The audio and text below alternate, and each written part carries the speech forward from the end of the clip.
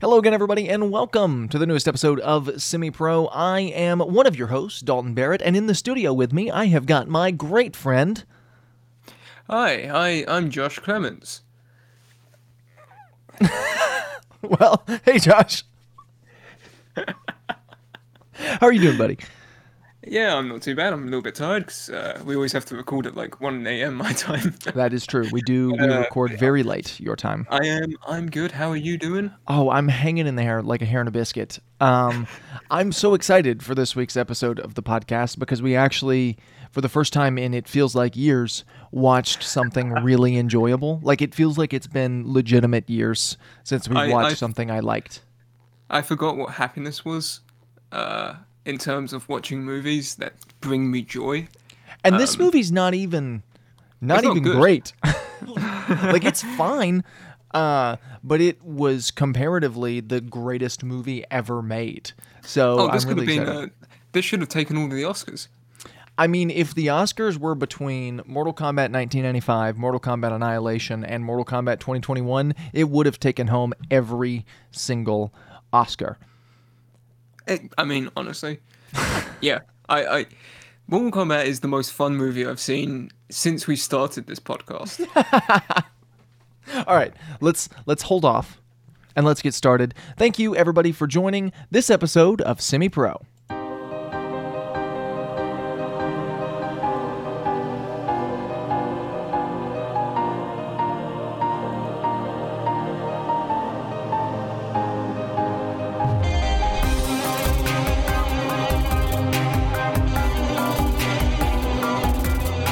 All right, Josh, we're rolling. We're kicking it off. It's time to talk about Mortal Kombat 2021. Isn't it so exciting? It blows that this movie has the same name as the 1995 one, so you can't ever say, oh, Mortal Kombat versus Mortal Kombat. You have to be Mortal Kombat 2021 versus Mortal Kombat 1995. I guess while we're naming, we could just call it Combat 21. MK. Combat 21's close enough. Yeah. You're not going to get Spider-Man 02 rolling, Don't even try. Spider-Man 02 is what we are officially calling Spider-Man, the first Spider-Man from 2002. It's called Spider-Man 02. That's official. That's coming directly from Sam Raimi. He's the one who told me to push that. Yes. Sam Raimi told me to push that. No one else is. But no, let's talk about Combat 2021. No, just Combat 21. This movie was not great, but it was so fun that I couldn't care. I have a lot of issues, probably more than you do, because we did talk about this a little bit while we weren't recording, which was a mistake because we've wasted most of our conversation. But we can just, re-say what we said. I have a lot of stuff that I did not talk to you about. I made sure about that. Oh, I didn't. I told you all of my issues up front.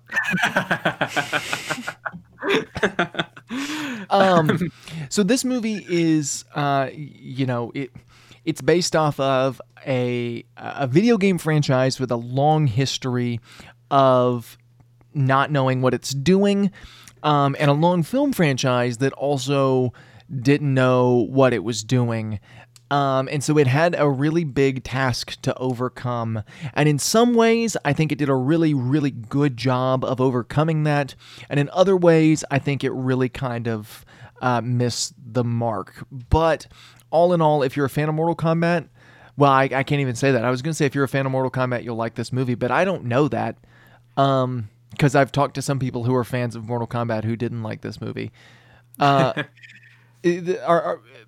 biggest thing that we're going to have to talk about is the fact that unlike the original two movies, the one of the main characters who is training for Mortal Kombat is an original character.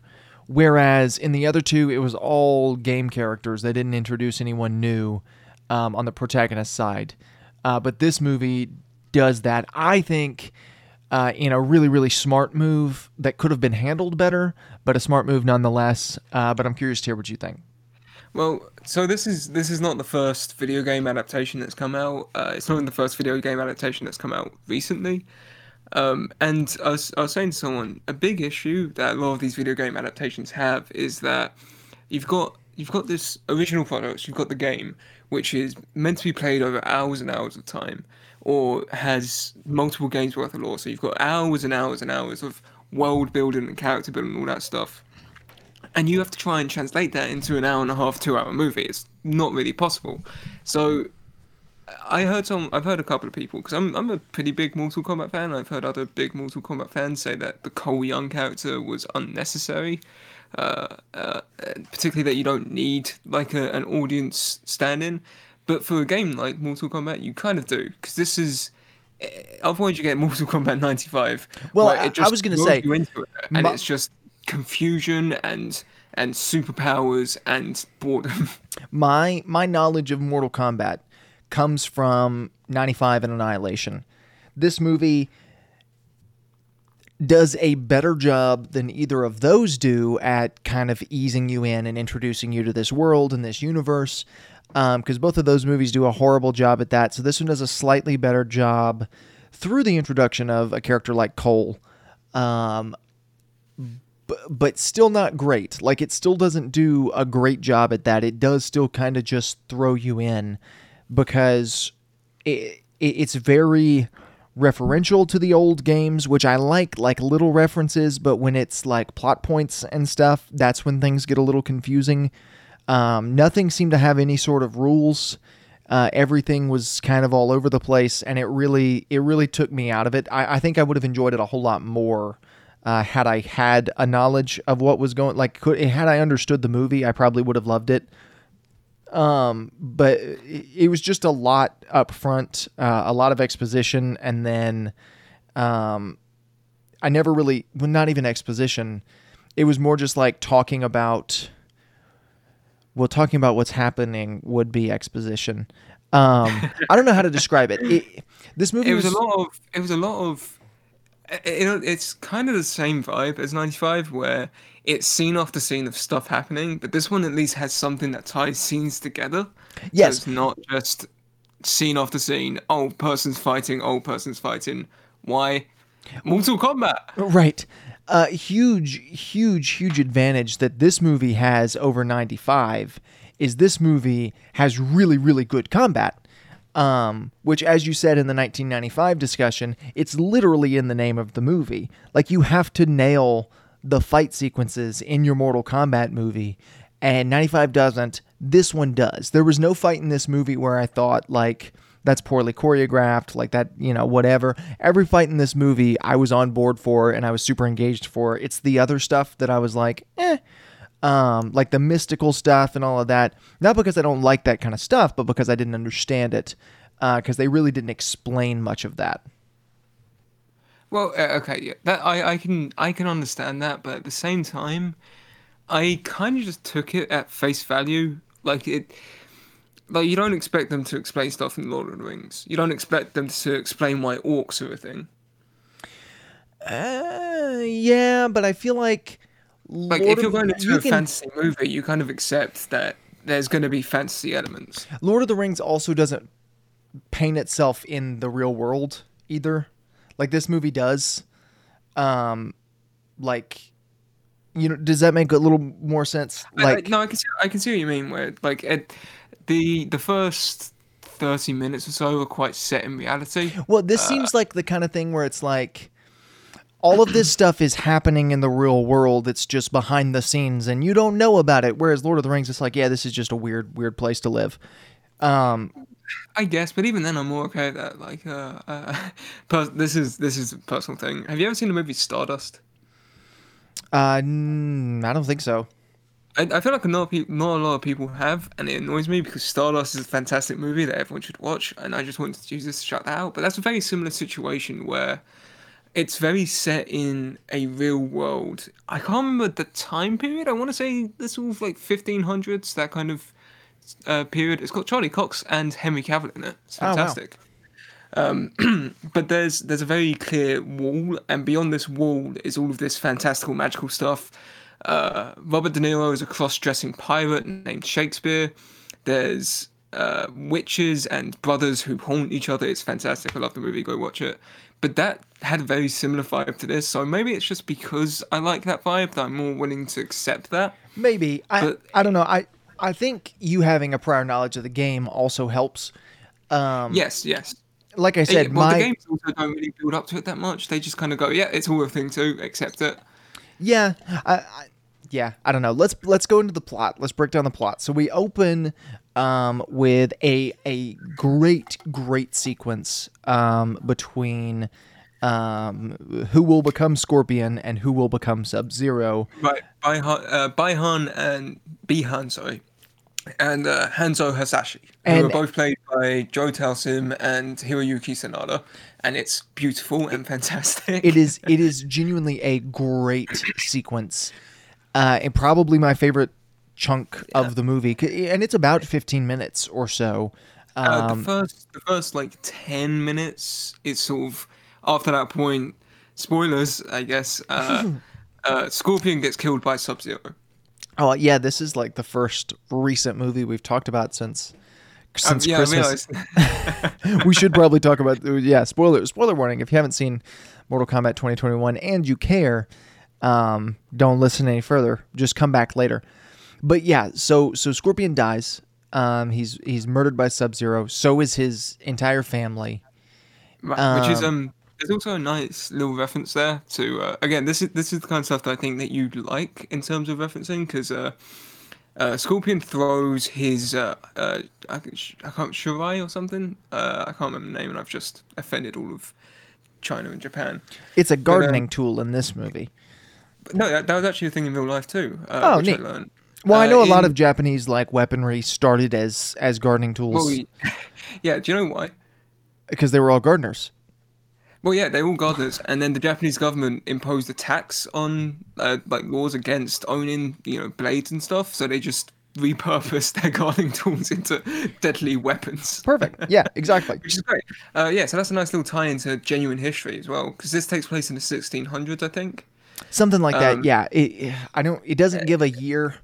No, it does. It's like 1607 or something. What an oddly specific year, but yeah, this is cool. Yeah, this all happens, and he throws that. It digs into a tree and he pulls it back, and it gives Bi-Han a nice scar under his eye, which is something that is usually found on his brother. Which, yeah, I remember that from Mortal Kombat Annihilation. Where his brother appears for one scene and then disappears. I did really like that fight scene specifically because it was beautiful and it kind of sets pace for the rest of the movie. It does bring up a big issue for me in that Scorpion was on every poster for this movie. He was in every trailer, every little bit of advertising. He was advertised as the main character of this movie. I don't know if I'd agree with that. Okay, This is a conversation that we had before. But yes, the opening scene of this movie sets him up as the main character of this movie, and then they kill him off in the first 15 minutes. I mean, I'd say it's an ensemble cast similar to the games. We'll talk about that in a second, because we flash forward to modern day, where we see who is the main character of this movie, at least who is presented as the main character of this movie in literally every way. Scorpion's great grandson, Gordon Cole. And he's in Twin Peaks and he's trying to help his buddy. Dale Cooper solve a murder. Right, exactly. And he's boxing in the ring and he's saying Gordon Cole, and he's boxing and he's having a great time and he's getting beat up all the time, constantly, because he's a bad fighter apparently. And then Jax shows up, just kind of out of the blue. It's really hard to talk about this movie linearly. A character named Jax shows up and introduces himself and says, "Hey, homie, we got to get you out of here because you and your family are in danger because of the birthmark that you have. That doesn't look like a birthmark. It looks like a scar, and it is in the literal shape of a dragon." And also, they say it's a birthmark, and he goes, "What do you mean?" He goes, "He was born with it." That's the meaning of a birthmark. Yes. Except for no one would ever assume that that's a birthmark, especially an orphan, because nobody told him. His parents didn't tell him it was a birthmark. I guess the orphanage just assumed it was, and they didn't go, huh, it's in the perfect shape of a dragon in a circle. They didn't assume this looks like a burn scar, and it's in the And perfect shape of a dragon. Somebody child branded this baby. yeah, so this child was probably abused. He was literally branded. Yeah, so Jax also has one, and that kind of sets up this tattoo, not tattoo, this birthmark. What do they call it in the movie? Your Arcana. No, that's just the mark. The Arcana is the thing that you get once you have the mark. Okay, whatever. They're all the same thing. Um, it's just Arcana light. So they set that up really early on, which is something that we'll have to also come back to later. Jax, or while Cole and his family are out eating ice cream after his big fight that he loses, Jax shows up again with a van because Sub-Zero starts attacking the family, and they hop in the van and they drive away. Jax stays behind to fight Sub-Zero, and our main character, Cole, leaves to go find Sonya Blade. So one of the things I already like is sort of the way that they're bringing in the classic characters into this, all around the original character, who is Cole. He's the one that was created for the movie, and they're sort of like slowly working their lives together, which I think is a really interesting way to do it. Like he's introduced to Jax first, and then he's introduced to Sonya Blade and Kano and so on, all the way down the list, which is a really clever way to do that. Unlike just sticking them all on a boat because they have to fight in Mortal Kombat, which is what 95 did.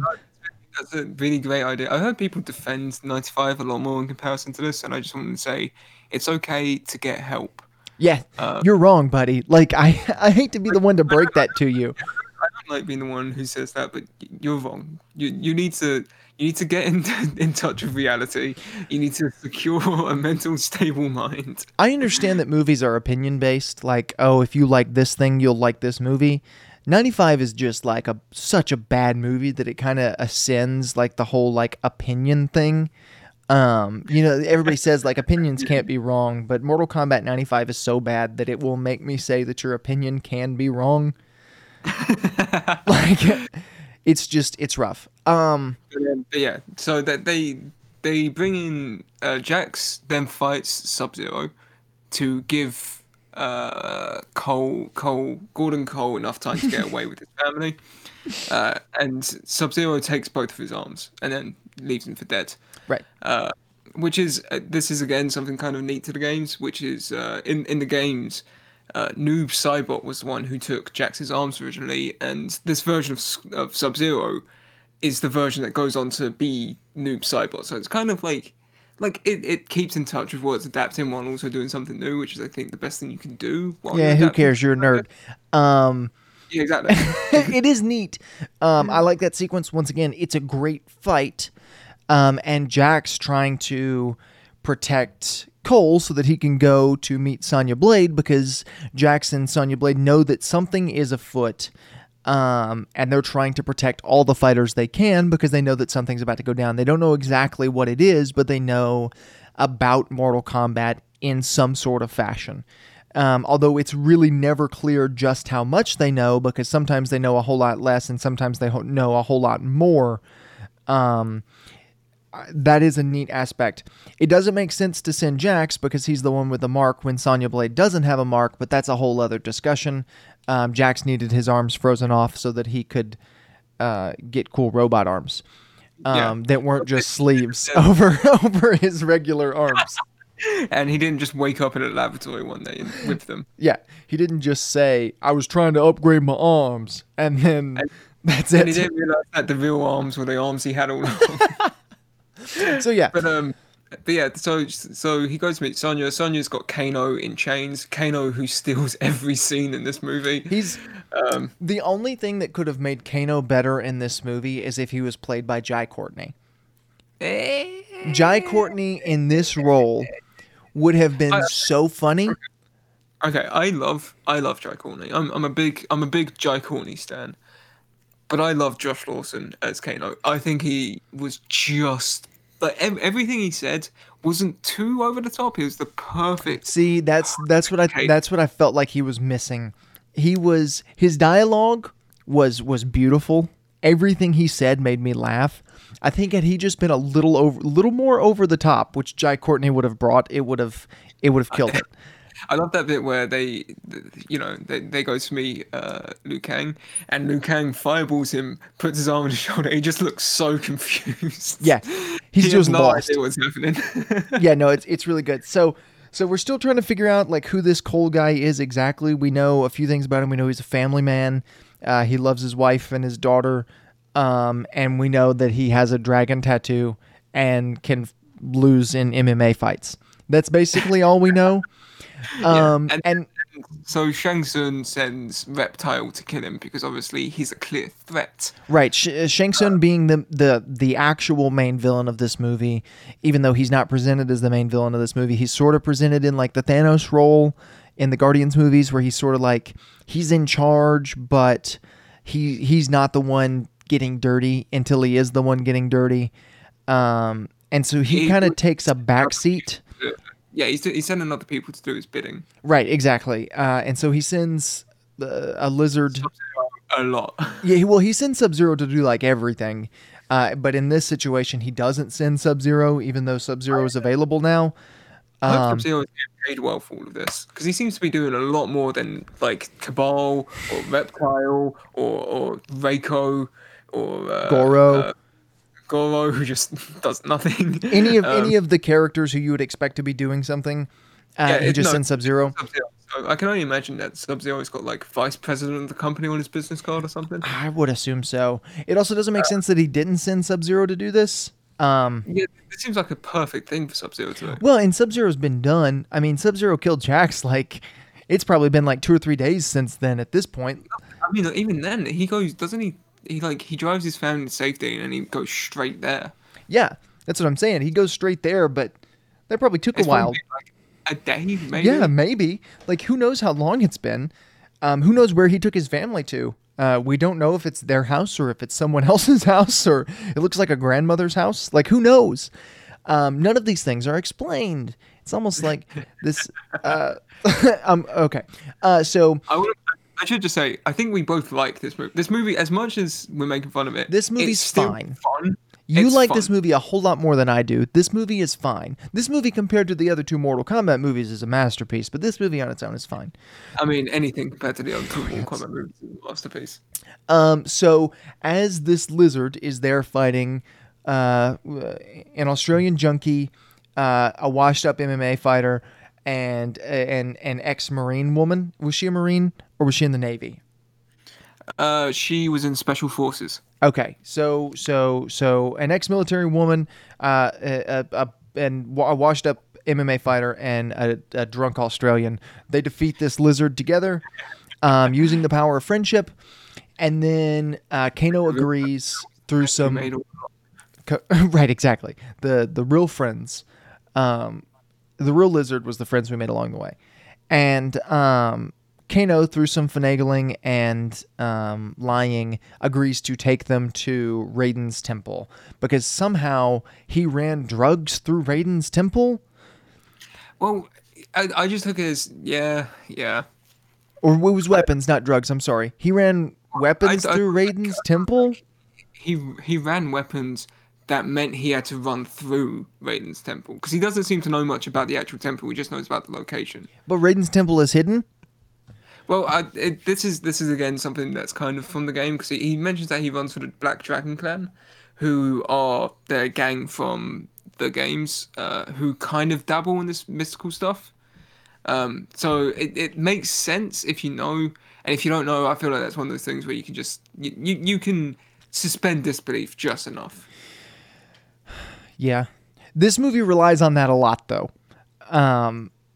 That's one of those issues that goes into what I was talking about earlier, where it's like, yeah, it doesn't really make sense if you don't know, and you can suspend your disbelief, but when you're doing that for the majority of the movie, that's when it becomes a problem. But when they get to Raiden's temple, they're met by Liu Kang and the other dude, whose name I can't remember because I haven't played the games. The hat dude, Bucky Barnes? Kung Lao. Kung Lao. So they're met by Liu Kang and Kung Lao, where they're told, "Hey, you're here for Raiden's temple. We need to train you for Mortal Kombat." And so they walk in and they meet Raiden just like that. No, Raiden, like. Raiden does not want to be there. No, he doesn't at all. No big reveal, nothing. Raiden's just like center frame, coupon shot, like he's just ready to go. And he hates everybody and everything. Just kind of like because. Like he literally hates everyone in existence. And we're not given much reason why. Until the end when he doesn't hate people anymore, which I guess is supposed to be his arc. But his arc seems to be that he doesn't have faith in this round of warriors. It seems like he's just kind of given up on it all because the same with the first movie. They've lost all 9 Mortal Kombat, so they have to wait for the 10th one, and the Outworlds can raid on Earthrealm. And so that's why Shang Tsung in this movie's like, yeah, I'm just going to kill them all before the tournament, because then I can just win the tournament by default. I don't have to do anything. He's not worried about rules. I do like that they included the line about the Elder Gods. Like, they're too lazy to care. Like, I liked that. They were like, okay, this is why nobody is stopping them from cheating. Right, yeah, that makes sense. Because also, like, the Elder Gods wouldn't care about this stuff. A piece of water and a piece of fire don't really... They're not invested in these people's lives or anything. Well, we don't know who the Elder Gods are, so it does seem like something they should care about, but at least they mention that they don't care about it. Compared to Annihilation, where they're just a really poor CG special effect, I like to imagine that they're a bit more sort of big and huge and extravagant. You would think. And I don't know, maybe this is just me. You would think the Elder Gods would care about the rules of the contest they put into place to make sure that the thing that is going to happen doesn't happen. Right, yeah.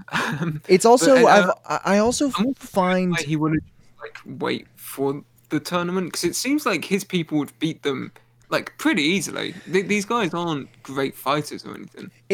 So there is the prophecy, which they ignore for most of the movie. Nobody seems to care about the prophecy except for when they do care about the prophecy. And the prophecy is that Gordon Cole is going to be the savior that wins the Mortal Kombat and saves Earth. That's the prophecy. The lineage of Hanzo Hasashi will guarantee victory. Right. That's the prophecy. Right. And I think it had like a certain number of generations after whatever. Yeah, maybe. I think I may be misremembering that. I could have just assumed that much. And so like they're trying to kill off all of the fighters, specifically Cole, so that there's no chance of that prophecy coming true. So I understand that. I just feel like the Elder Gods probably would care, even though they mention that they don't, and I'm glad that they do mention that they don't. So they're still trying. And they show up at the temple after Raiden just like absolutely claps back at all of these fighters for not being trained yet, even though they're there to be trained.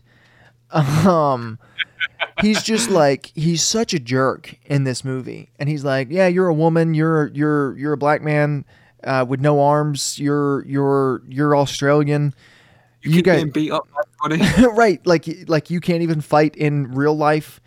All of you guys are horrible. You shouldn't be allowed to fight in Mortal Kombat. And it's like, wow, okay, like, isn't it your job to train them to win? Don't you know about the prophecy? I mean, you've mentioned it. It's painted on the walls of your palace. Yeah, I thought I read like a note, like a sticky note that you left on top of the door that says "Find prophecy." Right. I don't know what you're doing. And so after that happens, after Raiden just rakes them through the coals for not being trained yet, even though it's his job to train them, Sub-Zero and the gang show up at Raiden's temple to try and defeat them. And then Raiden makes a cool wall, which it seems like one of those scenes that are put in there. So it's like, yeah, people are gonna question this. Like, they're gonna question why they didn't just show up at the temple. So let's just give a reason for them to not be able to show up at the temple. And then they're just kind of gone for about half the movie. Our villains are just kind of like out of the scene. Raiden puts up like a shield. Yeah, it's a lightning shield that he puts up, which is cool. It's a neat effect. And then, like I said, the villains are just kind of like they're out of the movie for a little bit while we train our main characters, which is neat. There's a little kind of training montage with all of the characters where they sort of you find out a bit about their struggles. Like Jax can't do anything because he has twigs instead of arms, which is so weird to me. But you think that these guys, like, I get that they probably aren't the most technological, resourceful people on Earth, but they literally just they found a snowman out back and they just took the arms off that and stuck it into his stump. Well, but either way, I feel like, they look like Terminator arms, but they're also robot arms anyway, so why couldn't they just be strong? Well, couldn't they just be strong enough on their own? Like, I feel like bigger robot arms aren't going to make the robot arms stronger. They're relying on like hydraulics and stuff. So why aren't they strong enough already? Which Kano, there is a nice bit where Kano fights Liu Kang, who, holy crap, is this guy in shape? Like, yes, Liu Kang's doing a lot of like Bruce Lee stuff where he's shifting his body about, and you could chip a bottle cap off of him. Yeah, like it is insane. Yeah, he's in great shape. I will agree with you there. And he does a leg sweep on him, and he just repeats that move over and over again, which is a nice reference to the game again, where a leg sweep. If you're really bad at the game like me, and you also hate people like me, you'll just spam that move over and over again because you can't really dodge against it. So it's a guaranteed victory. Yeah, which was neat, and Kano's reaction to that was also great. Like, he didn't know how to respond. He did the jump and he missed. Yeah, it was great. He jumped and then the leg sweep went the other way and got him anyway. It was a beautiful scene. And this is when we're introduced to the idea of the Akana and trying to unlock your Akana so that you get cool superpowers. Right. Which is this is where I've seen Mortal Kombat purists take issue with the game. Well, with the movie. As not a Mortal Kombat purist, I don't take issue with the idea of an Akana. I take issue with the fact that it doesn't make any sense in this movie. Like, it makes sense to have that, and that's a great way to explain this stuff. But it's so undefined. Yeah, well, in the games, a lot of people have superpowers, like have technological advancements for no other reason than, and this is something that the original movie missed out on.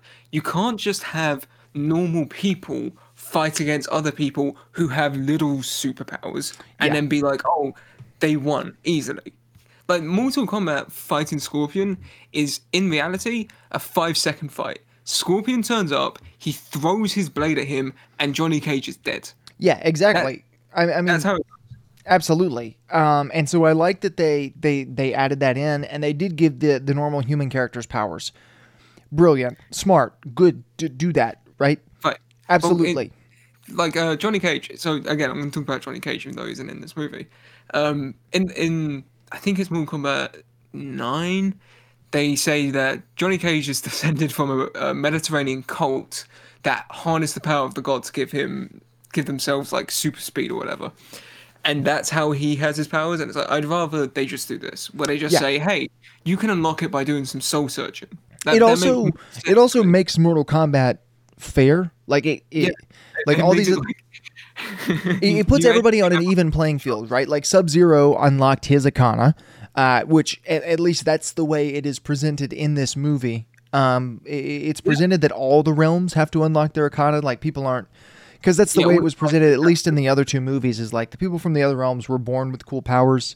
You have to, like, you don't have any. But in this, you can't train. Right? Yeah, exactly. And so I like that. That idea where it's like, yeah, you kind of, you unlock your powers and everybody gets a different one that plays in to something. But it's never explained how it works. Like Kano gets the cool laser eye, right? And that's cool, but that's all he gets. And then Liu Kang can throw fireballs, and like it's never. It doesn't make any sense. Like as much as I hate this movie, the fan four stick thing, where it's based around like The what? person. Well, it's in you haven't seen fan four stick, but like Ben Grimm was holding rocks when the blast hit. And like it all had to do with what they were doing at that moment. It sort of like merged the two with them. And then, or you could do it personality based, like, oh well, you have a fiery personality, so you throw like there are tons of different ways you know you're cold and distant from your family, so you turn people into icicles. Like you could have done it any way other than the way they did it, which was just like, oh yeah, you get a random one. It doesn't matter. Like you may be able to shoot lasers out of your eyes. You may grow big metal arms. Like it doesn't make sense. The metal arm one really gets me more than any of them because it's like, how does it work with electronics? I don't understand. It's just super undefined, and I feel like they could have done a much better job at making it make sense. But they don't. They just kind of like say, yeah, you get cool things. That's something, again, this is all new territory, but no, I agree, where it's like it in some cases it seems to make sense. So like Scorpion and Sub-Zero, his clan, the Lin Kuei, they basically revolve around ice and ice powers, or ice gods rather. So it makes sense that his Arcana would be linked to that sort of elemental status. But once again, Cole's that's not kind of explained in this movie. Oh, no. But I'm saying this is what I agree. This is what it should have done. Right. Like they could have expanded that a bit, or like Cole's kind of makes sense because he's a punching bag, so he gets plot armor to be punched with. But then yeah, the stuff like Jax. He's also the only one to seem to get clothes. Like the rest of them don't. Liu Kang doesn't even have a shirt to wear, and you know, like Jax is weird to me because he has the stick arms, and then his big arms build themselves like out of them, but there's nothing inside the stick arms to build out of. So yeah. it's very well. it's They like- literally his Arcana literally created matter, which I guess so did Cole's, but it's like I don't know. It's super undefined, super weird. Cole's came from his bracelet because his bracelet was like the family thing. Right, but now it's metal. It's a metal suit. Now it's a Black Panther suit. Right, it's a metal Black Panther suit made out of vibranium with sword arms. Like it.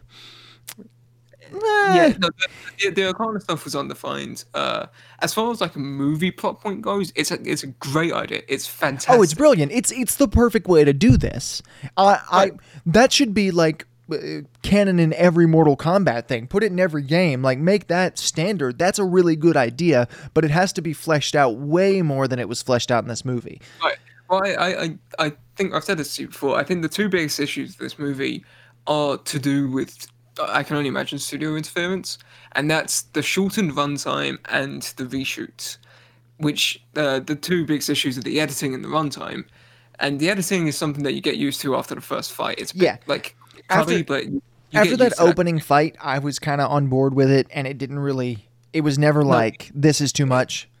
Yeah, it never took me out of it after that first fight. It was just kind of, I think I've gotten too used to the John Wick style where it's long shots, there's no cutting, it's just ongoing constantly. And it sort of felt like it didn't really, because with bad editing, it could just feel like bad editing, or it could feel like a stylistic choice. This felt like a stylistic choice. So for that reason, I didn't really dislike it. I kind of liked the fast-paced style. It made the action seem a little, a little quicker and a little faster. And so I didn't mind that at all. I can understand why people wouldn't love it, but it certainly doesn't ruin anything in the movie. No, not at all. The runtime, it could have used a longer runtime. This is one of the movies where it should have been 2 hours, like an hour and a half. It was good. And for all of these detriments, the movie's still a lot of fun to watch. Well, it's fun to watch for the combat alone, which is what it's the reason you're going to this movie. You're not going to this movie to check out the story. You're watching this movie to see. I've seen people be like, "Oh, the story of this doesn't hold up to the Mortal Kombat legacy." What legacy? The stories in the games, if you're talking about those, they're the games, and this is a movie. That doesn't count. B, the games don't have any story and they reboot every other game. The last one ended with the universe itself being rebooted to the dawn of time. So I don't want to know what you're talking about. The movies don't have any story. There's no story in 1 or 2, and people can try and tell me that there's a story in 1, but there isn't. It's scene after scene of people fighting without any kind of link. At least this movie has a link. There's a story in 2. It's just a laughably bad story. Is there a story in 2? Because all I remember is they just wanted to fight people to stop the world. Well, no. What's his name? Bigger bad guy. Shao Kahn. Shao Kahn came and he was like, "Hey, we're gonna defy the rules and invade anyway." And they were like, "Well, we got to stop him. We got to go get these people to stop him." And then they went and got the people, and then they stopped him. And Liu Kang turned into a lizard. I remember the plot of that movie. That movie was great. So after that, Cole figures out he's not getting his Akana, and he just kind of decides to give up because he's the worst main character in history. Well, to be fair, Raiden's like, yeah, you suck, dude. No, it's Raiden's fault. Raiden's the worst teacher ever, like in history. This isn't Cole's fault. Raiden's just such a bad leader. Yeah, Raiden's like, yeah, you're not getting your Akana. Just go home, man. Go hang out with your family. And around that time, one of Kano's old gun running buddies, who is now working for not Shao Kahn, threw me off. Shang Tsung. He's now working for Shang Tsung, and he's like, I know this Kano guy. Like, we'll talk to him, and we'll get him on our side. Who is it? Cabal. Cabal. And Cabal and Kano are such fun characters. So the guy who did the voice for Cabal is the same dude who played Charles Manson in Mindhunter and Once Upon a Time. And I don't know what it is about the voice in this, but he always sounds so tired of everything. Yeah, no, he was another kind of standout character. I can't remember his name, but he was a pretty fun character. I don't really think they mentioned his name. Probably not. Yeah, so Kano, he goes to talk to Kano, and he's like, hey, make some money. Yeah, he's like, just ditch these guys, which is perfectly in line with Kano's character throughout the whole movie. Kano's never been shown to be a good guy. He's always just been like, hey, you're going to pay me for this? Yeah, sure, I'll do it. One of the things I do like is that he is on the side of the good guys. And at first, because he is just like a normal human, which never made sense to me in the other movie, where it's like, no, is he like a normal person, or is he from another realm? Like, I don't, there's a disconnect. Whereas in this movie, it made sense. He's on the side of the good guys. He's like, yeah, I'll betray him. And then he does. And then once the shield is down, Shang Tsung sends different fighters to take out the Earthrealm fighters. And it leads to one of my... It leads to an absolutely incredible action sequence between tons of different people, where there are tons of different characters from the games, and they're all just kind of like useless soldiers in here. Like, I know they have important stories elsewhere, but in this movie, they're all just useless bodies for our main characters to fight, which is great. Like, I know Prince Goro's got like a whole huge like history, and in this movie, he's just a body to fight, which is fine. Yeah, well, he also didn't look like a man in a really bad costume that couldn't move or turn his head or speak. Dude, he looked great in this movie. He was genuinely fantastic. He goes to fight Cole, and there's that great reveal shot too, where he like bursts out of the barn, and you see the two hands, and then you see the two more, and you're like, oh yeah, this is the stuff I came to see. And it's the first time we see him, because he's mentioned before, but we don't actually see him. There's a shadow. Yeah, they save it for a reveal for a useless character. And then he busts out of the barn, and him and Cole fight. While him and Cole are fighting, there's another fight going on at Raiden's temple, which is also really fun to watch, and we're kind of bouncing back and forth between the two. Feels very natural. Someone else. What? Come again? Everyone's fighting someone. Like, all of the main characters have something to do in this fight. Yeah, and it's great. So Shang Tsung mentions his wife Natara, who's from I want to say Mortal Kombat Armageddon, but she's like a flying demon witch from Van Helsing, and she fights Kung Lao, who gives us our first fatality of the evening, and it is absolutely beautiful. She flies down at him. He jumps on her, throws his hat into the sand, starts up like a saw blade, and then rides her through his hat, sawing her in half, covering it in blood, and getting you to realize, hey, this is what a Mortal Kombat movie should be. And it's great. It's such a good sequence, and they didn't. The danger that this movie had is they could have overdone that. With the R rating that they had, they could have overdone.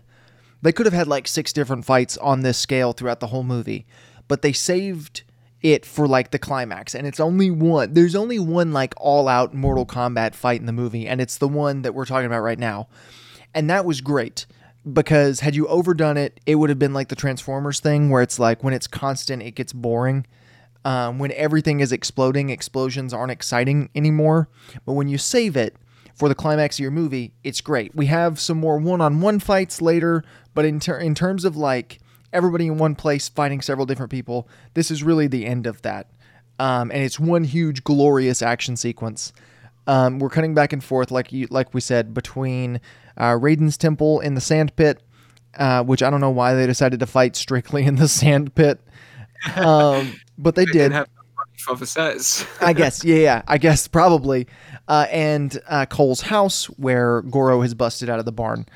And this is where Cole does discover his Akana, where he fights Goro, which would be, and this is where I want to talk about what we talked about yesterday, would be like your big climax, your character has gone through his arc moment, had Goro been set up as like a character in your movie. But in this movie, he's just like a nobody. He's mindless drone for Shang Tsung. So it doesn't have that like that feeling of, oh, he's overcome what he was going through. And when we get to the finale of the movie, we'll really go into it. But that is a big issue I've heard people talk about, and I agree with to an extent, is like Cole doesn't really have an arc. He's kind of the same from beginning to end, and he's not a great character in the first place. And so having him the same from beginning to end is sort of a detriment when he's the main character of your movie. But yeah, he defeats Goro, he gets his Akana, and he decides to go meet everybody back, and now it's the end of the movie already. I guess, like I say, we talked about this last night. I would argue that since it's an ensemble cast, you don't need him to have an all-important arc. Yeah, but you just because it's an ensemble cast doesn't mean he's not the main character. Guardians of the Galaxy is an ensemble cast. Peter Quill's the main character. Like these movies still, even an ensemble cast has a main character because you have to follow somebody. Right? Yeah, no, sure. But in this one, this is his arc. Is that, you know, he moves from fighting these fights where he always loses to finding his strength and beating Goro in another really nice fatality where he stabs him in the eye, which looks really cool. Yeah, it looks really cool, and it would have a satisfying payoff, and it would work if to complete his arc if Goro was a character in this movie, but he's barely a character. Like, had they set him up, had they done anything like that to kind of build to him being in it, then that's great, that's fine, but they haven't. They've been doing that with a different character the whole time. I guess, like, it would definitely work better if Goro was a big character in the movie. But you also don't have time to make him a bigger character in the movie. Right, you don't have time to make him a bigger character, which is, again, why this movie would benefit from a longer runtime. But also, it's tough because I would say that there's the completion of his arc, and then from that point on, it's more the completion of everyone else's arc. So like he beats him and he goes back. Kung Lao gets his soul sucked from Shang Tsung, which is Cabal has a great line where he's fighting Liu Kang, who's Kung Lao's brother, cousin, and it's he goes like, I love it when they get their soul sucked, and I'm just the delivery of the line cracked me up. You said it with a little too much enthusiasm, because he still kind of sounds like he doesn't care. like it's the most he cares throughout the whole movie, but he still sounds like he doesn't care. It's great. It's a brilliant line. I love it so much. But yeah, so Kung Lao dies and it all goes to the void, which is just a realm between realms. And I'm just, couldn't you train there? the whole time. Yeah, like wouldn't that just be easier? Or just Raiden's temple. I mean, Raiden can do whatever, right? Like, why not just make that a place where they can't access? Like, I don't get it. But that would require Raiden to care about people. And that's clearly not the case. Cole very quickly goes, okay, you fight them, and then we all fight Sub-Zero. Right. Which, sure, fine, cool. Like, oh, and this is what I'm talking about. Where this is kind of the rollout of everyone else's arc. Where had this movie had a longer runtime, like you've been saying, had there been like 30 extra minutes to sort of plan out each of the individual fights and take a little more time into each of those, it would have done a little better job at completing everyone's arc. But it's just sort of like, oh, you fight them, you win, whatever. Like, take them by surprise so that they don't know you're coming. Well, like, Jax fights Reiko, who's another minor character from the games. He resembles Shao Kahn a little bit in this. He has a bald head and a hammer, which is about it. But he fights him and he crushes his head and he's like, yeah, these arms work. Which is the place that he fights him is the Pit, a famous stage from Mortal Kombat, which is nice. Bit upset that no one got thrown down the pit, but I can take it. It's fine. It is called the Pit, but whatever. Yeah. And then Sonya kills Kano and gets his mark. That's the completion of her arc. To the point of and that actually get her arc on. that's the one that it's like, yeah, this one feels the most like how a movie should tell a story. It's like, yeah, she's been wanting to get a mark the whole time because she really cares about this whole Mortal Kombat thing. She gets her arc by defeating a guy we all hated and killing him. A guy we love to hate and killing him. That one is the one to me that feels like, yeah, that's how a movie typically tells a character story. The rest of them are just kind of like circumstances. Like, it's like, oh yeah, I got arms, they work. Like, oh, okay. Yeah, sure. But hers feels like, I don't know. It's just, hers feels the most like the compelling. Hers feels the most like a movie and a character and a story. But yeah, I movie would. Right. It operates in the way that we would say a film operates, whereas the rest of them don't. Especially Cole's, given he's the main character of the movie. Like I said, we're about to get to that. And so Cole says earlier that we're all going to fight Sub-Zero, but Sub-Zero has captured Cole's family, and they're frozen in the boxing ring where he was boxing earlier in the movie, and it never comes back up after it's thawed. Like, nobody else was at this public boxing ring. But Sub-Zero is there. He's got his family captured, and Cole starts to fight Sub-Zero, and he's losing. And then his grandpa, Grampy Scorpion, comes straight from the pits of hell to help him out in this fight, and starts fighting Sub-Zero. And it is a beautiful, beautiful fight between Scorpion and Sub-Zero, the two arguably main characters of the Mortal Kombat franchise. Like, the two iconic characters, at least. Yeah, definitely. And they start fighting, and it's a beautiful fight. And this is where my big issue with Cole's character comes. Because I think, and this is going to be like the most unpopular opinion I have ever had on this podcast, and there are a lot of them. I think Sub-Zero's death should have been given to Cole. No. Not because... believe me, had they set it up for Scorpion to defeat Sub-Zero, I would be all on board with it. But Sub-Zero is the main villain of this movie. Scorpion is not a character in this movie. And he's the one who gets to defeat our main villain. That just doesn't work narratively. There's no, from an outsider perspective, there's no like payoff to that. Like, we barely know this guy. We don't know anything about him, like, other than his family's dead. And so for that reason, from an outsider perspective, like, say you've never even heard of Mortal Kombat and you watch this movie, it's not gonna It's not going to give you any sort of satisfying payoff to see him defeat Sub-Zero at the end of this movie, while your main character sits on the bench and watches.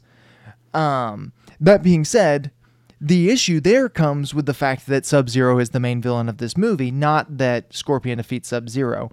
Sub-Zero should not have been the main villain of this movie.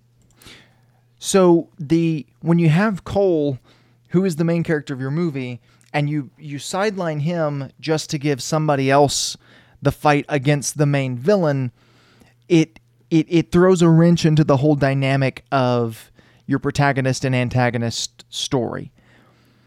I know you have to have Scorpion fight and defeat Sub-Zero. That's Mortal Kombat. That's the thing. Like every franchise has something you have to do, you know?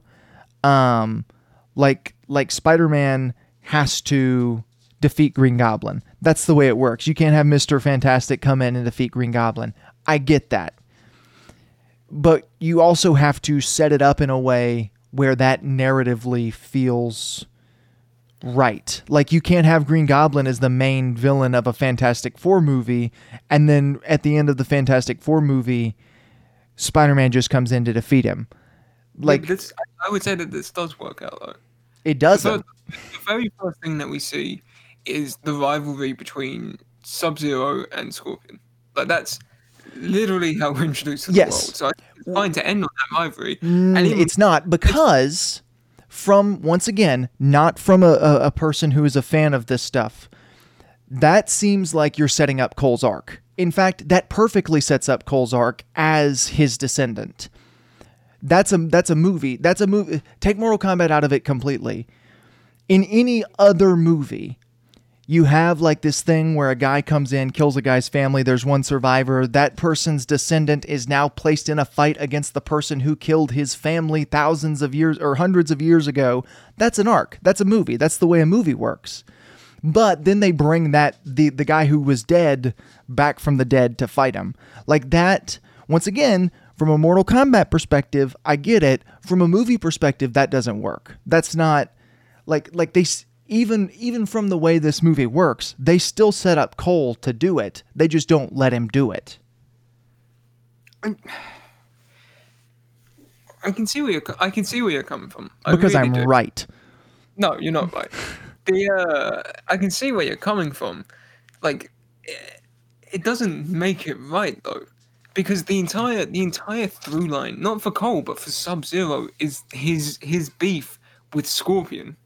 Like that's again the introduction of the movie. That's how the movie starts out, and the movie starts out with Scorpion dying and his last words being, "You will remember this face."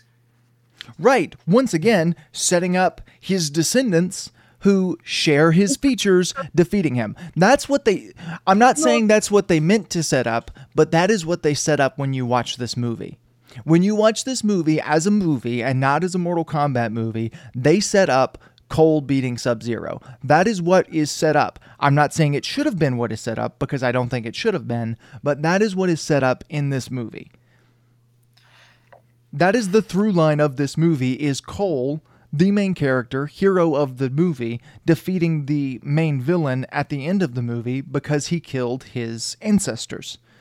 Would it have worked better if Cole fought Shang Tsung after the beam? Sure, absolutely.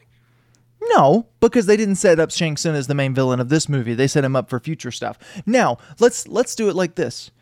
What if it was Goro who was the main villain of this movie the whole time? He was the one going around trying to take out the fighters. He was the one doing all of this stuff. Sub-Zero's not even in the movie at all. He's not a character in this movie. Would it have... Let's even say, because that's the plot of this movie, they ignore all Mortal Kombat like altogether, and Goro is the one who kills Scorpion at the beginning of the movie. Does it still make sense for Scorpion to come back at the end and kill Goro, or does it make sense for Cole to do it? If Scorpion pledged to end his life even through the fires of hell to end Goro, yes, it absolutely. But they don't say that in this movie. Yes, they do. They show two clips, and it's the same clip used twice of him in a vision. That's not setting it up. Without prior knowledge of this stuff, that doesn't make sense. That doesn't set up anything. They do. He sets up when he fights with Sub-Zero, and then Raiden sets up again when he talks about what's happening to Scorpion. It doesn't work. It does not work from a movie perspective. This final fight does not work from a storytelling perspective in a movie. It's not set up. It doesn't work. You have to set up if you have a main villain who you've been building your whole movie, you have to have a character who defeat him. That's the way movies work. You can't have just some random dude who we've never seen before come in to save the day. Right. That's describing Cole. No, Cole's the main character of the movie. We've been learning about him and growing with him the whole time. Cole's the audience standing, but he doesn't do anything in the movie, so he's not the main character of the movie. Because he is the main character of the movie. What are you talking about? He's literally the only main character of the movie. Other than Sonya Blade, he's the only one who's given any sort of character arc. And Sonya Blade's character arc is completely circumstantial. He's the audience standing, sure, but he's not the main character. No, he is definitely the main character. He's the one we focus on the whole time. Other than... he's the antagonist. He's the main antagonist, but Cole is the main protagonist.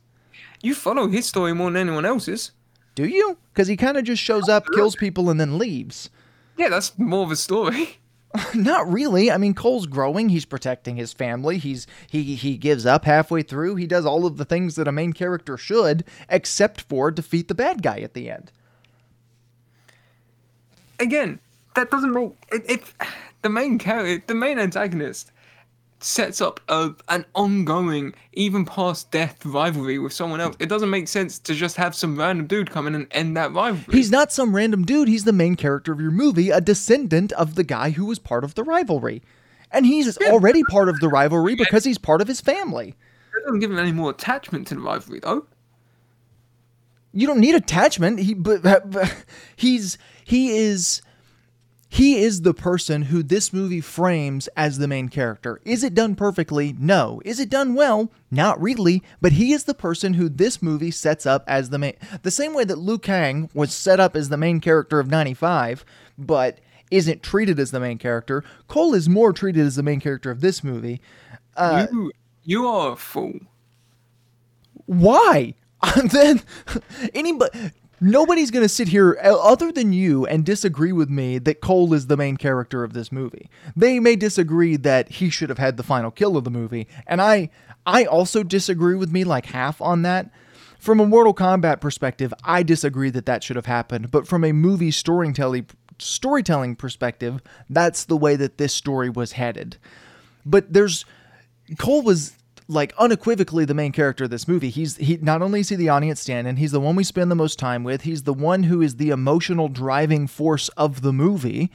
Like he's easily the main character. Paul W.S. Anderson would tell me that he's the main character of this movie. Paul W.S. Anderson would say that he's made good movies. And he'd also well, that's an excellent point. But for me, it's like, it's easy. When you look at everybody in this movie and say who's the main character, it's easily Cole. He tries to be the main character. That doesn't make him a good one or one that I would care about. We never said that. We said that he is the main character. And from I care more about Scorpion, and in that respect, Scorpion makes more sense to end Sub-Zero. You only care about Scorpion because of other stuff, though. You don't care about Scorpion because of this movie. Because of the movie. Even from a movie's perspective, you care about him more. He had his family in it. He has an infinitely more interesting character, especially when compared to his rivalry with Sub-Zero. Sub-Zero, who is actively trying to kill his descendants' family, in the moment, which, by the way, gives Cole more reason to defeat him than Scorpion. Scorpion's family's already dead. It's in the past. It's done. Cole's family is waiting in the lines at the moment to be killed. By this point, Scorpion has saved his family. No. No.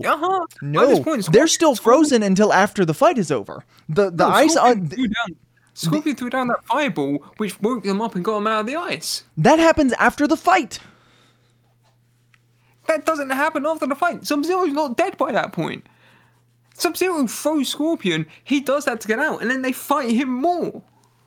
Josh, I understand Scorpion has to fight Sub-Zero because it's Mortal Kombat. I'm not arguing against that. That has to happen. Don't set up Sub-Zero as the main villain of your movie if you can't have your main character defeat him. That's the issue this movie has. That is the issue that this movie has. They set up a main character to defeat a main villain, and then they let somebody else come in and do it. That doesn't work. It doesn't work. No, it does work because the main character is completely uninteresting and by this point has had his arc. So is the character who comes in to defeat him. Oh, yes. He was interesting in the first 15 minutes of the movie. That was an hour and 15 minutes ago. I've lost interest. Yes, but I've lost more interest in Cole than I have in Scorpion.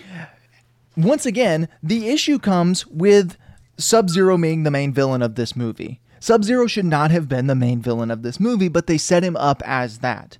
If it was anybody else, not only would it have made the movie better from a storytelling perspective, it would have gave the end fight a bigger payoff, it would have made us feel more complete in our story, and on top of that, it would have made Cole a more interesting character inherently because he goes through an arc to get to where he's going. Once again, make the main villain of the main henchman who's going around killing all these people Goro, and have Cole defeat Goro at the end, and then do a little tease at Scorpion Sub-Zero at the end of the movie. Not only have you set up a sequel, but you've made this movie 4 times better in the process. It doesn't work because, again, Cole is just brutally uninteresting as a character. He's not that uninteresting. He absolutely is. He's not a stellar character or whatever, but the thing that makes him uninteresting is he doesn't get to do the thing that he should do. He's unsatisfying because he doesn't get to... He gets that when he kills Goro. Yeah, but killing Goro means nothing. Killing Goro literally means nothing because we don't know anything about Goro. You don't need to know anything about Goro. Yes, you do. If you're going to feel satisfied in your main character's arc in killing a guy, you need to know a thing or two about the guy who he kills.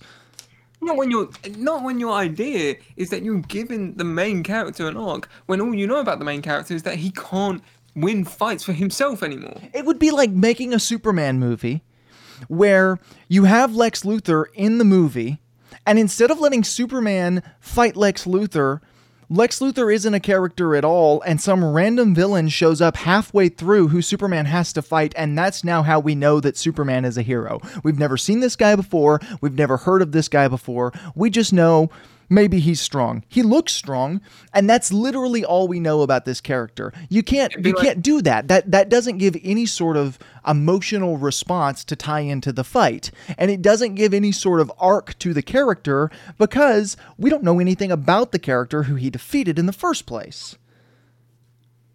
It'd be like having a Star Wars movie where all you set up is that Luke Skywalker has some kind of main beef with the bad guy, and then at the end of the movie, him and the bad guy fight while the actual main character gets away.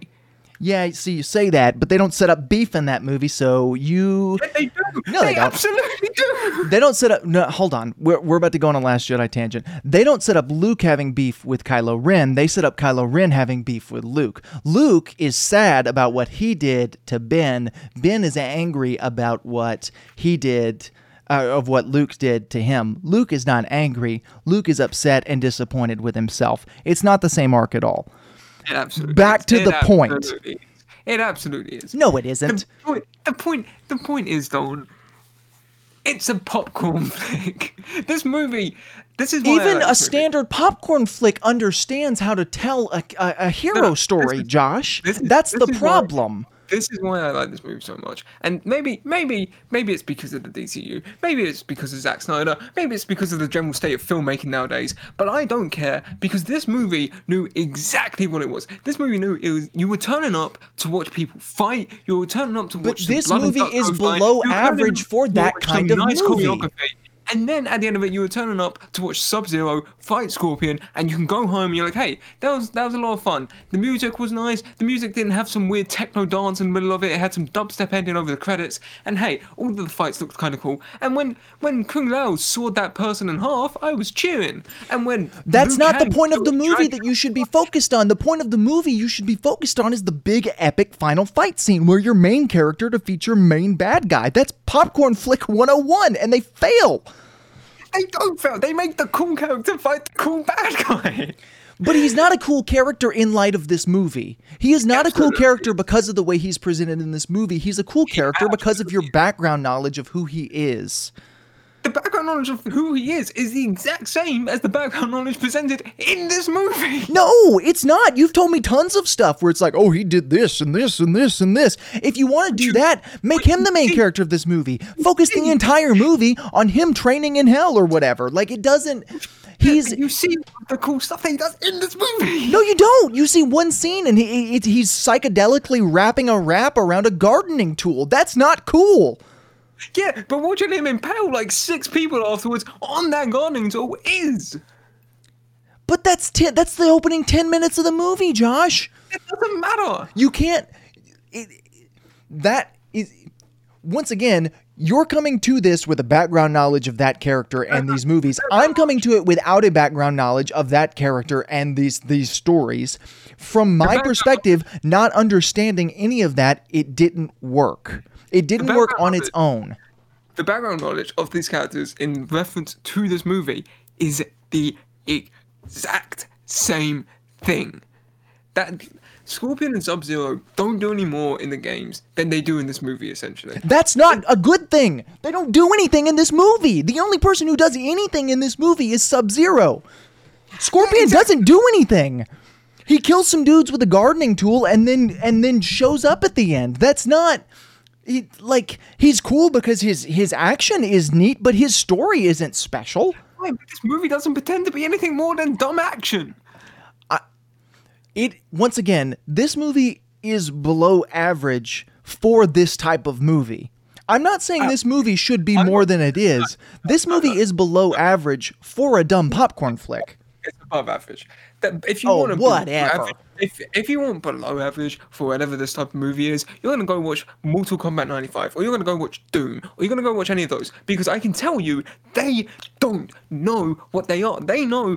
This movie knows that it's trying to get you to watch some cool fights and then go home and be like, hey, I watched some cool fights. That was nice. Every other movie tries to pretend to be something more than it is. It tries to be some epic story that spans 50 generations, or it tries to be some period art piece of movie making. And this movie does not pretend for a second that it is anything more than watching you punch a man's heart through his body. And I respect that beyond belief. We gotta go, Josh. You're an idiot. This movie... This conversation is going to be continuing into next week's podcast. Final thoughts on this movie. It's fine. There are very minor tweaks that this movie could have made to the story that would have vastly improved this movie. That being said, I like a lot of the things that they've set up, and I'm excited to see the sequel to this movie because I think they can, now that they've gotten all of the things that they have to do out of the way, because that is what this movie felt like. It's like, we've got to do this. Now that they've gotten that out of the way, we can explore more like... story, character, like things like that in the next movie. The action was great. I would absolutely recommend this movie, especially if you're a Mortal Kombat fan. As far as as far as it all goes, there are, like I said, a lot of just little minor tweaks you could have made that would have made this movie much better than it actually is. Not that it's bad. Well, it's not good, but it's not bad. And there's a lot going for it that kept me engaged. None of that stuff was the stuff that should keep you engaged in a movie, but a lot of stuff did keep me engaged nonetheless. And that, I guess, is kind of my final thoughts. I would definitely recommend it. But there are some major issues from a very standard storytelling perspective that this movie just left out. And I guess that's where I'm going to leave it. I like this movie. This movie was a fun popcorn flick. It knew you wanted to see some nice fights, and it delivered on every one of those fights. You're gonna love it if you're a Mortal Kombat fan. You also might hate it because it's not an exact one-to-one copy of the games, and it has some original ideas. That is one thing. Let me mention that really quickly. This movie is also made for like no one. Because it's not close enough to it's, and I usually like movies that are like that, where it's like, yeah, this is not like, well, no. I like the half of it where it's like, yeah, we ignored a lot of the source material because it doesn't work when you're making a movie. And then it's made for like normal people, not like fans of the franchise. I typically prefer movies like that. This movie falls in a really weird category where it's not made for those people. But it's also not made for casual fans. It's like right smack dab in the middle. So it's kind of made for nobody but you, Josh. Because it doesn't have enough original stuff or like solid storytelling that is different from the games to put it in one category, but it doesn't have enough that is like from the games to put it in the other category. So it falls into this weird like no man's land. And that is one big criticism, and I just wanted to mention that real quick before we get out of here. I like this movie. I think it's worth the watch. It's worth the watch for at least deciding whether or not you like this movie.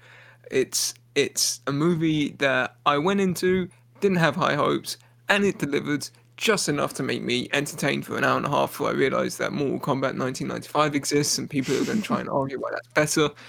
Oh, no way. This movie is not even close to... I saw someone try and say that 1995 Kano was better, and all I could think was, I don't remember a single thing Kano did in that movie. I remember he's the only one who makes sense, but that's all I remember from him in that movie. I remember him turning up at the start to lure Sonya Blade in. Yeah. And then he disappears and dies. Yeah, well, he has the one line where it's like, yay, mate, Sub-Zero's fighting a normal dude, and it's really unfair and weird. And it's like, oh yeah, that's the only thing in this movie that makes any sense at all.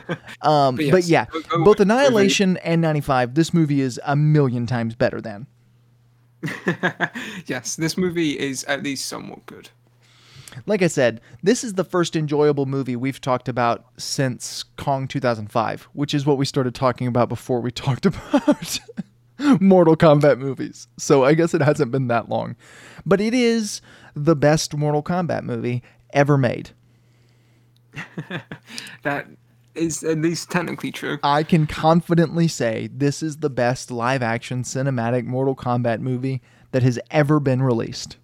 And next week we'll be watching the best live-action superhero movie that has ever been thought of. Yes, I'm very excited. I hinted at it during this episode, but we are going to be watching and talking about Fan Four Stick next week, which may lead into a reverse order series on the Fantastic Four series. We'll just have to see. But thank you guys for taking a chunk out of your day. This is the longest episode of the podcast in history. And it will be the last. And it will be the last, as it is every week. Thank you for taking a chunk out of your day to listen, whether you're listening on Spotify, iTunes, wherever you listen to podcasts. If you want to and you feel like it, leave this thing a rating, maybe a review. It helps boost out the engagement so that people can watch it. If you're watching on YouTube or elsewhere, I don't know where else you'd be watching, but maybe give it a thumbs up, drop a comment, subscribe to the channel, whatever you want to do. Thanks once again for listening to this episode of Semi Pro.